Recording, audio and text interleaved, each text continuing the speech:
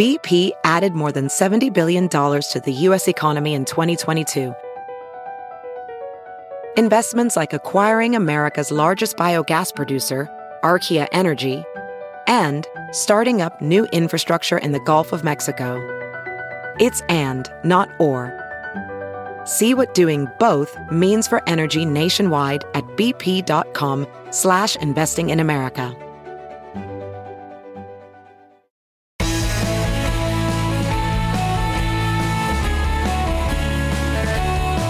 Hello, friends, and welcome to this episode of the Bill Press Pod. Well, we're now less than 3 weeks from D-Day, November 3rd, and while the polls look good for Joe Biden, we're also worried because we remember that they also looked good for Hillary Clinton at this point 4 years ago.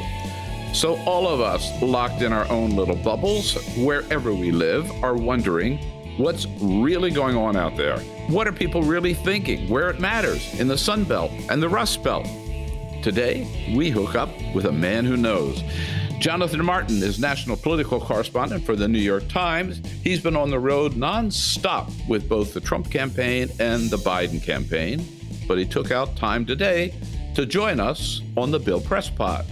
Jonathan Martin, good to see you, my friend. Been a long time. Thanks, Bill. All right, so you and I have been running around the country following politics for a long time. Yeah. You got to admit, we've never seen an election like this one, huh?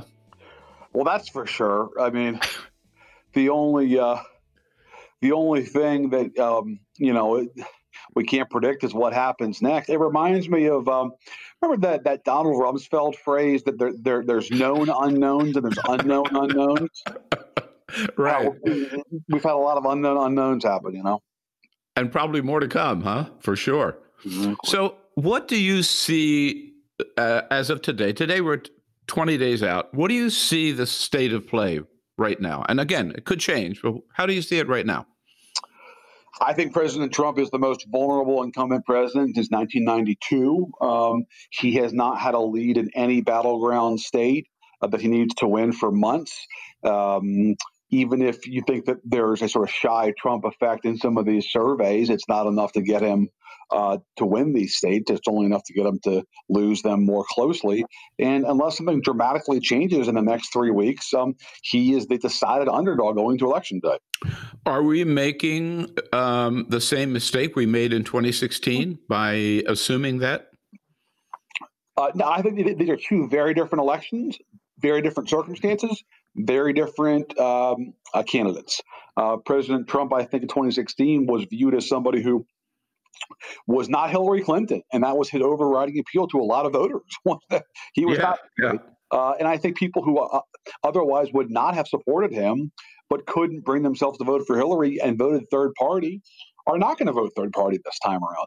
It's important for your listeners, if you go back and take 5-10 minutes, and if you look at the state-by-state returns in 2016, you will be surprised at just how many votes, if you add them up, the third-party candidates received state by state. I'm talking 6 to 7% in some states. That's a lot of votes, especially in a close race. Right. That's just not going to happen this time. Right. You can see every survey makes clear people are making a binary choice. Right. Could Donald Trump still turn this around in the next 20 days? Yeah, I think it's possible because if this year's proven anything, it's that making sweeping predictions is a fool's errand. And yeah, I think it's certainly possible. The challenge is that he would have to dramatically change his behavior. And there's nothing, Bill, in his history to indicate that he will change his behavior. In fact, it's the opposite. Everything about Donald Trump indicates he's not going to change. And look, I can tell you from talking to voters, from looking at survey research, the biggest challenge with this president is his behavior. We did a story last week, my colleague Alex Burns and I, about the Sun Belt. And you talk to voters, it's not the policies. They can't abide his behavior. And he's not going to change that. And if anything, the debate and his COVID diagnosis have made that challenge in particular even more daunting for him. Right. I was going to ask you about that next. So it was a great story in Saturday's New York Times about the Sun Belt. And I mean, you're on the ground, you're talking to these people. Those of us living in the bubble in Washington don't always have that perspective. But I mean, you looked at some states which we all have always considered red states: Arizona, right, Texas, Georgia, right, Florida, and you really see some change in those states. Yeah, I mean, I do. And, having grown up in Virginia and having watched this happen in my own state, I'm not terribly surprised. The power of demography, as Daniel Patrick Moynihan once said, demography is destiny. And I think that in politics, there's some truth to that. Places like Virginia and Colorado, which because of the vote shift of college-educated white voters, have become reliably blue states. And I think that you're seeing something like that increasingly happening in places like North Carolina, Georgia, and Arizona. It's taking longer. It's more complicated for a variety of reasons. But anywhere where you've got a coalition of college-educated white voters and non-white voters, it's going to give Democrats a real advantage. And I think that's what's happening across the Sun Belt. Arizona in particular, you think is in play for Biden?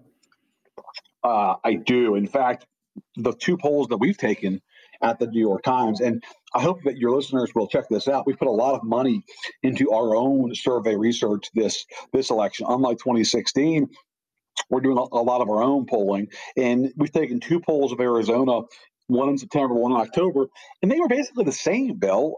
Trump at about 40% in both polls. And I don't have to tell you, if you're an incumbent president and you're at 40% a month out, that's a warning sign. And so I think the president is in trouble there. And I think it's going to actually have a larger impact on the rest of the ticket in that state, where, by the way, the Trump era could have handed them two senators.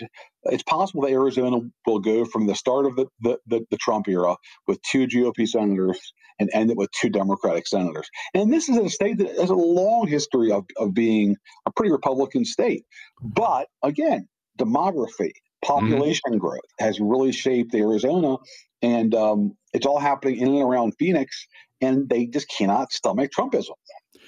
You and Kelly also talked about Georgia. And since then, I saw that on CNN, our friend John King said, I showed the battleground states, and the only battleground state where Donald Trump was winning was Georgia, and he was winning by one point. Yeah, and we've seen some private research that actually has him down in Georgia. So I think it's a really competitive state. What's fascinating, Bill, is I think it's hard for some Democrats to wrap their arms around the idea of Georgia and Texas being competitive. I think Democrats have largely come to terms with Arizona being a kind of Virginia/Colorado type state demographically, and they're playing hard in Arizona. I think it's harder for Democrats to understand what's happening in Georgia and Texas, because those states just have been so forbidding, and they have seemed so difficult to win. And I think this is partly the result of 2018. Democrats won the Senate seat in Arizona in 2018. Kyrsten Sinema beat Martha McSally. Mm-hmm. And the two marquee races in Georgia and Texas in 2018, Democrats fell short. Stacey Abrams narrowly lost the governorship, and Beto O'Rourke narrowly lost his challenge to Ted Cruz. And I think because they fell short in those two high-profile races, there's still a hesitation among Democrats to believe in Georgia and Texas. They think that they're competitive, that they are going to be more competitive in the years ahead. But I think there's worry that those are money pits where we're going to spend a lot of cash to get 47.5 or 48, and it's just not going to be worth it when all is said and done. That's what's fascinating in the course of my reporting, is that, as one person said, the biggest skeptics about Texas turning blue are Democrats. They're just not quite there yet. It's been a long time, Jonathan. So 1976. There you go. Among the other states, should Democrats have any confidence at all in Florida? That's the key state, isn't it? I mean, Donald Trump has to win Florida. Yeah. You agree? I do. It's must win. There's no question about it. Yeah, I think Florida remains difficult for Democrats because it's not like a sort of North Carolina, Georgia, Arizona, where you've got this sort of pretty straightforward story of increasing non-white vote share and college-educated whites who are becoming more Democratic. It's more complicated for a lot of reasons that I won't go into today, but the two biggest ones are more retirees coming into the state who are pretty conservative, one, Mm-hmm. and two, increasing Hispanic migration from Central and South America that is more sort of up for grabs politically, but they're not as democratic as Hispanic voters are in other parts of the country. Right. And I'm thinking in particular of folks from Colombia and Venezuela, for example, who are not as conservative as sort of Cubans a generation ago, but they're not Puerto Rican voters either. They're Yeah. not automatic liberals, you know. Mm-hmm. So Florida's more complicated for Democrats. It's definitely doable, and yes, it's the backbreaker for Trump. It just takes a lot of money, and it's just not easy. There's a reason why the only Democrat to win that state in recent years has been Barack Obama on the national level. You know, Right. So we're talking presidential, but I just want to shift for a moment because while we're talking Sun Belt, the front page story, lead story in the New York Times Monday morning was Jamie Harrison in South Carolina raising $57 million in the last quarter against Lindsey Graham. Yeah. I mean, wow. It's staggering. Right? Yeah. It's hard to comprehend that much money coming in a Senate race in a quarter. But this is what Lindsey Graham has wrought by, being one of the biggest, if not the biggest Trump lieutenants in the Congress. He has created a sort of movement nationally of Democrats who, Bill, effectively have made his defeat the second biggest priority of this year. Yep. And that's what the race has become.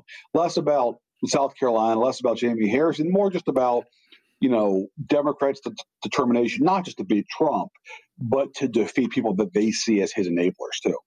Right. And you, like I, must find it amusing when Lindsey Graham goes on national television and whines about Jamie Harrison having so much money and begs people to send him money, right? Yeah, I mean, it clearly shows that they recognize he's got to do something to stem the money flow coming into Harrison. And I was going on Fox and openly asking for money is one of the better ways to do that. So Sure. So let's jump from the Sun Belt to the Rust Belt. And there we're talking states that Democrats used to win, and they lost them to Donald Trump in 2016 as we know. Pennsylvania, Michigan, Wisconsin. What do you see there? What are people telling you there? Well, we've got polling coming out this week in Michigan and Wisconsin that continues to indicate Biden's got an advantage in both states. I think those two states, and then Michigan, Wisconsin, and add Pennsylvania, are what tipped the election last time. But if you add, Bill, the combined margin in the three states, it could not fill the capacity of the Big House, the University of Michigan football stadium, to use a sort of local reference point. So I think it's going to be tough for Trump to hold those states because everything fell into place in 2016 for him to carry those states in the first place. And it's just going to be harder this time. And it's going to be harder in large part because of his challenges with female and college-educated white voters. He didn't do great with those folks last time, but he's really tailed off this time around. And he's going to win working class white voters again, but it's not going to be the margin that he had against Hillary Clinton 4 years ago. Mm-hmm. I think it's going to be hard for him to hold those states. I think every time that I go to those places and I talk to voters, it becomes more and more clear that they were not voting for Trump so much in 2016, Bill, but they were voting against not just Hillary Clinton, they were voting against the Clintons. And I think with that off the stage, I think it's just easier for them to vote for Biden to get rid of Trump. And that's the recurring theme that I pick up talking to folks out there. And I just think Biden's an easier sell. David Axelrod has made this point, right? He's culturally inconvenient for Donald Trump. He's an older, white, Irish Catholic, heterosexual male from Scranton, PA originally. That's just tough to demagogue if you're Joe Biden or if you're Donald Trump, Yeah. He's tried it. But it hasn't worked. But yeah. It's a political bank shot, Bill. And bank shots in politics are always tougher, right?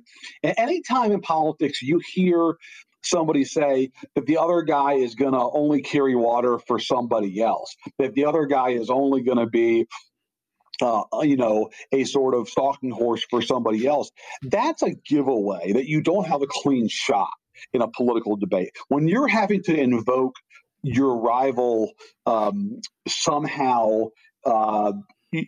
helping the person C, and it's not an A versus B contest or attack, Bill, that's just a tougher line of attack politically, right? The easier, cleaner shot is attacking your opponent for problems that your opponent has. When you're attacking your opponent for problems that a third party has, it's just tougher. And by the way, I don't care what race that we're talking about. It could be this campaign or any other campaign. That's always more of a challenge for a candidate in politics. Jonathan, you've mentioned demographics a couple of times. When you look at the key demographic groups today, whether women or Latinos or African Americans, white voters, white men, women, Donald Trump, I believe, only leads in one of those categories, right? White men. Right. Yeah. No, if you look at any polling, Bill, and you just look at the crosstabs, women, independents, moderates, college plus white voters, suburban voters, in a lot of cases, senior citizens.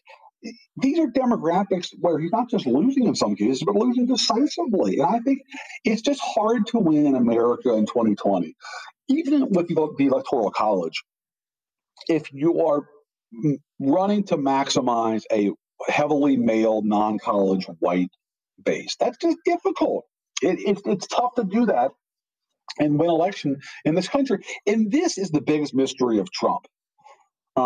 I shouldn't say mystery because it's not surprising, but this was the biggest, I think, sort of miscalculation of Trump, that he could run for re-election without ever really doing anything to expand his base. Right. Every president, after they're elected, tries to expand their coalition to get more voters in the re-election. Sometimes it works, sometimes it doesn't, but they all try. This president never really tried. In fact, in a lot of cases, he did the opposite, right?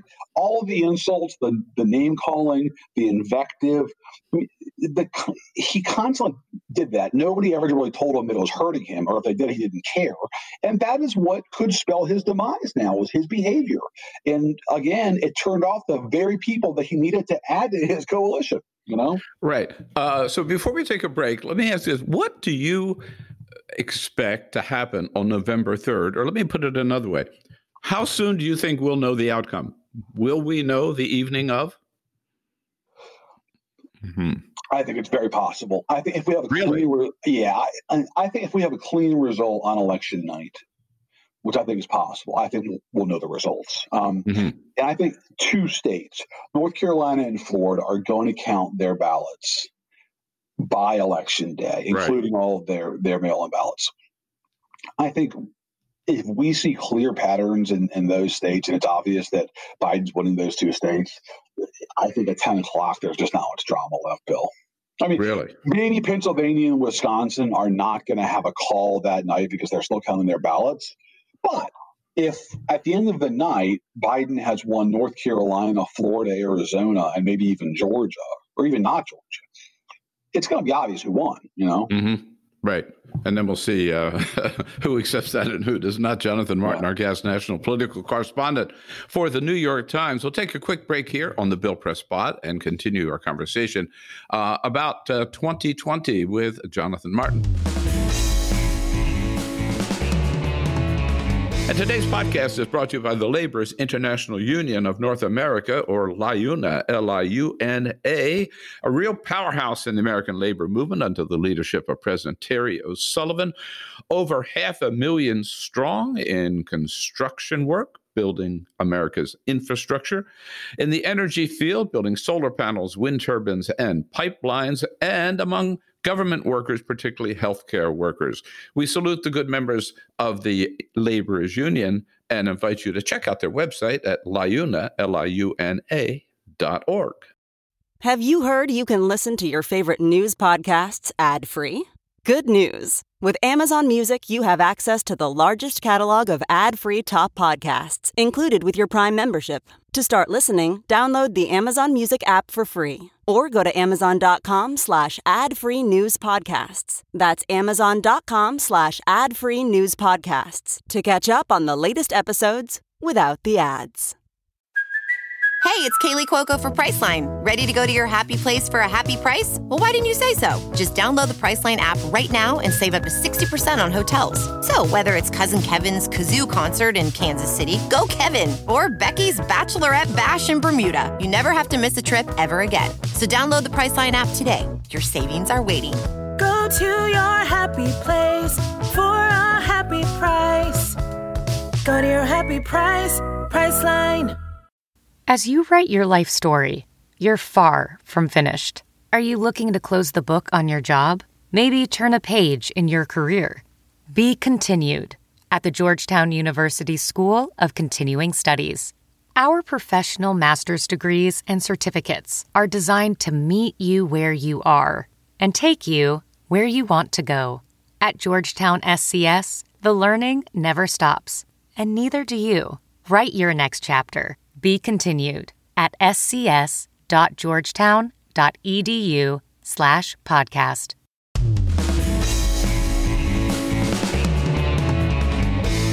And we're back on the Bill Press Pod. Jonathan Martin at the New York Times, national political correspondent. Jonathan, how can people follow you on Twitter? At JMartNYT, Bill. Thanks for the plug. There you go, at JMartNYT. So I want to ask you about a couple of the factors. As you mentioned, this race may be more about personality or behavior than issues. But to what extent is the coronavirus a determining factor in how people are feeling in 2020? What do you see? I think it shut off. I think it shut off any opportunity that the president had to probably mount a comeback because it took up everything, right? It became the dominating issue, Bill. For 4 years almost, this president has been able to change the subject, right? Yeah. Oftentimes it's not to his benefit because he's creating controversy, but he's always been able to change the subject on his sort of his whim. This is the one issue where no matter what he said or did, he was not going to change the subject, right? You cannot tweet away a global pandemic. And I think he just couldn't stand the thought of it dominating the discourse. So he didn't take it seriously. And he, at every turn, has been hoping for a quick fix. It's going to go away by Easter. We're going to get a vaccine. It'll just go away by itself. And all of the things I just mentioned, the common thread there is somebody who just wanted this to go away. He didn't want to take it seriously. He wanted to move on. And even today, as he's gotten himself diagnosed with the virus, the overriding impulse is he still just wants to move on. How soon can I get back on the campaign trail? How can I minimize this thing back to normal? And the country was not feeling the same way. The country did take it seriously, and the country was scared for understandable reasons. And I think the biggest miscalculation in this virus, Bill, is his own party. The assumption that the Republicans wouldn't give a damn about taking precautions was just so misplaced. If you look at the polling, you can see this. Republicans took this more seriously than their own president. We had a survey last month, Bill, that asked people, would you support a national mask mandate in the cases where you can't socially distance? And that question, for a national mask mandate, we found that 40%, of Republicans supported a national mask mandate. And so he just was totally at odds with a chunk of his party on this issue. And so I think it blocked off his path to a political recovery. And then he didn't take it seriously in a way where he could have shown kind of transcendent leadership that maybe would have changed people's minds about him. And then he got it himself because he was so cavalier about it. So I think it has really been a significant challenge for him on a lot of levels. And I think, Bill, if Trump does lose this election, I think it's possible that we'll look back on the second week in March as the decisive moment of this race. In fact, you can almost go back to the day, which is March 11th, the day before Biden won the Michigan primary overwhelmingly against Bernie Sanders, effectively claiming the nomination at that point. Mm-hmm. That was also the day, it was a Wednesday, that Trump addressed the country from the Oval Office. The NBA canceled its season. Tom Hanks said he had COVID. And I think that day, or that week at least, it became clear that Biden, who's a sort of, for a lot of voters, an inoffensive, consensus-minded moderate, was going to be the nominee, and Trump was not going to be able to run on the economy. And I think once it became clear that Trump could not run against Bernie and he couldn't run on the economy, those two twin pillars that he was really relying his reelection on both collapsed in one fell swoop that week. And I think at that point, it became very difficult for Trump. Right. And I would just add that then coming, if in fact he has come out of COVID, which his doctor says he has, he still hasn't changed his message. It's like he didn't learn anything. He's just doubled down. It's not a problem. It's just it's disappearing. Don't worry about it. So one other factor in presidential campaigns, we always look for the debates and think that debates are going to change. So, well, we've had one debate. We may or may not have another. Debate's going to be a factor this year? Yeah, but not for the reasons that the president would have hoped, I don't think. I mean, I think, he probably had one last chance to make a second impression, to borrow a phrase from a commercial. And I think it was probably at that first debate at the end of September. And not just did he not prompt folks to reconsider his candidacy, he probably alienated more voters in that debate because of his conduct. I'm a broken record here, but so much of this election is about presidential behavior or lack thereof. And he just was never able to conduct himself in a way that a majority of the country could tolerate. And I think that first debate, if he does lose, will prove to be the proverbial icing on the cake, right? He demonstrated to about 80 million viewers at home that he was not acting like a president, that he still 4 years later was not conducting himself in a way that they expected of a president. And I think it just turned more people off. Well, and one other thing, that this week, of course, the confirmation hearings begin for Amy Coney Barrett for the Supreme Court. A lot of Republicans are thinking this is going to be the issue. This is what people are going to focus on now, not the coronavirus. And this is going to turn things around for the Republican Party. Do you see that happening? I think it could have more impact on the Senate races than the presidential. Especially if Democrats misplay their hand, which is always possible, right? Because they're Democrats. And so I think, look, the Republican hope is that the Democrats walk into the trap, that they overreach, they make her a more sympathetic figure, that they come off as hostile to her faith, to her family, to her personally. And that's going to help them a la 2018 with Kavanaugh. And it's possible. I mean, look, who the heck knows? Again, to go back to the start of our chat, I mean, this is an election where it's folly to sort of guess what's going to happen. So I think it's definitely possible. I just think the story of this election, as has been clear from the start, is Donald J. Trump. And it's going to take a lot to change that. Right. How important is vote by mail in 2020? More important than ever because of COVID? Oh, yeah. Yeah. I mean, a lot of people have moved to vote by mail because of the pandemic. And if you look at the polling, Democrats especially in a lot of states are going to vote by mail. I think it's less than it would have been 3 months ago because people are concerned about the mail, concerned about the ballots. And if they can, they're going to vote early in person. But there's still going to be millions of people voting by mail. And so I think it's important, and especially for Democrats, because they're turning to this more than Republicans are, because the Republicans have been scared off from doing it because of President Trump's near daily tweets invading against mail ballots, which, by the way, could be self-fulfilling for him in some ways.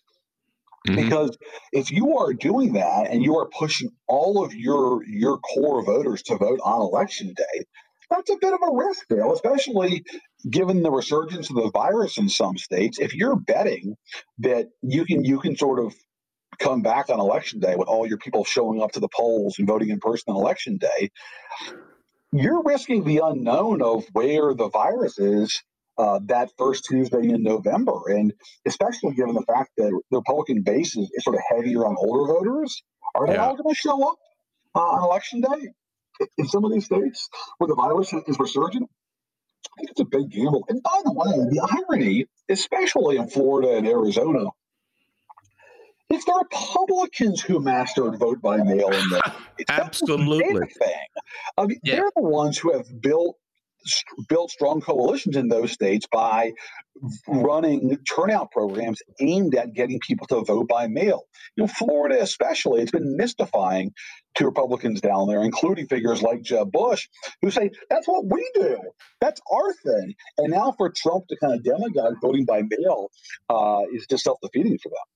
I have to tell you, just a personal aside, when I was Democratic State Chair of California, we knew that the Republicans were better than we were at vote by mail. And we expected and knew that the absentee ballot vote would always be heavy Republican. And it was always their thing. That's right. Yeah, always their thing.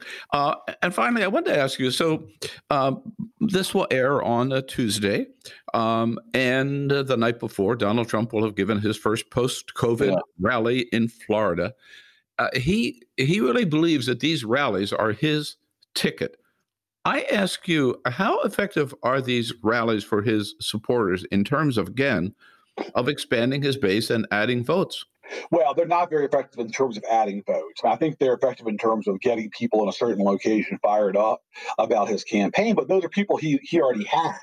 Yeah. And again, if you look at this week's schedule, Pence and Trump, every state that they're going to is a state that they won 4 years ago. They are entirely on defense in the closing stretch of the campaign. And they're not trying to find new voters or do persuasion. It's all mobilization, Bill. They're entirely focused on getting his voters out instead of trying to find new voters. And again, that has been the fallacy for 4 years now, this idea that you can just sort of stir up your base and win again. And I think that's what they're doing. And I think it's the polls suggest that there's not much wisdom in doing that. Right. Do you think Democrats take back the Senate? Today, they have a good shot at doing it. They probably are going to have to net 4 seats. And I think today that's certainly possible. I was talking to a Republican over the weekend who made the point of, look, it's easy to see how Democrats get 3 seats. A little harder to see how they get 4. But in politics, when the tide is going away from you and there's a bunch of different states up for grabs, you always kind of know that 1 or 2 of those states are probably going to flip. And that's the problem the Republicans have is it's easy to see Maine, Arizona, and Colorado flipping. It's a little harder to see North Carolina, Iowa, Montana, Kansas, Alaska, Georgia flipping. But of those that I just mentioned at the end, you have to think that 1 of them or 2 of them are also going to flip. That's just what happens, especially in wave-style years. Seats move en masse. Jonathan Martin, 3 weeks ago, maybe anything could happen, but a great look at where we are right now. You're a busy man, and so good of you to take time out for us today. Thanks, Jonathan. Enjoy. All right. Talk to you again soon. And that's it for today's podcast with Jonathan Martin from the New York Times. Thanks so much for joining us. And thank you in advance for subscribing to the Bill Press Pod if you haven't already done so by pulling up the Bill Press Pod wherever you're listening to this podcast and clicking on subscribe. And follow me on Twitter as well at Bill Press Pod, at Bill Press Pod. That's it for this edition of the Bill Press Pod. Stay safe, stay strong, stay sane if possible, and come back and join us on the next edition of the Bill Press Pod.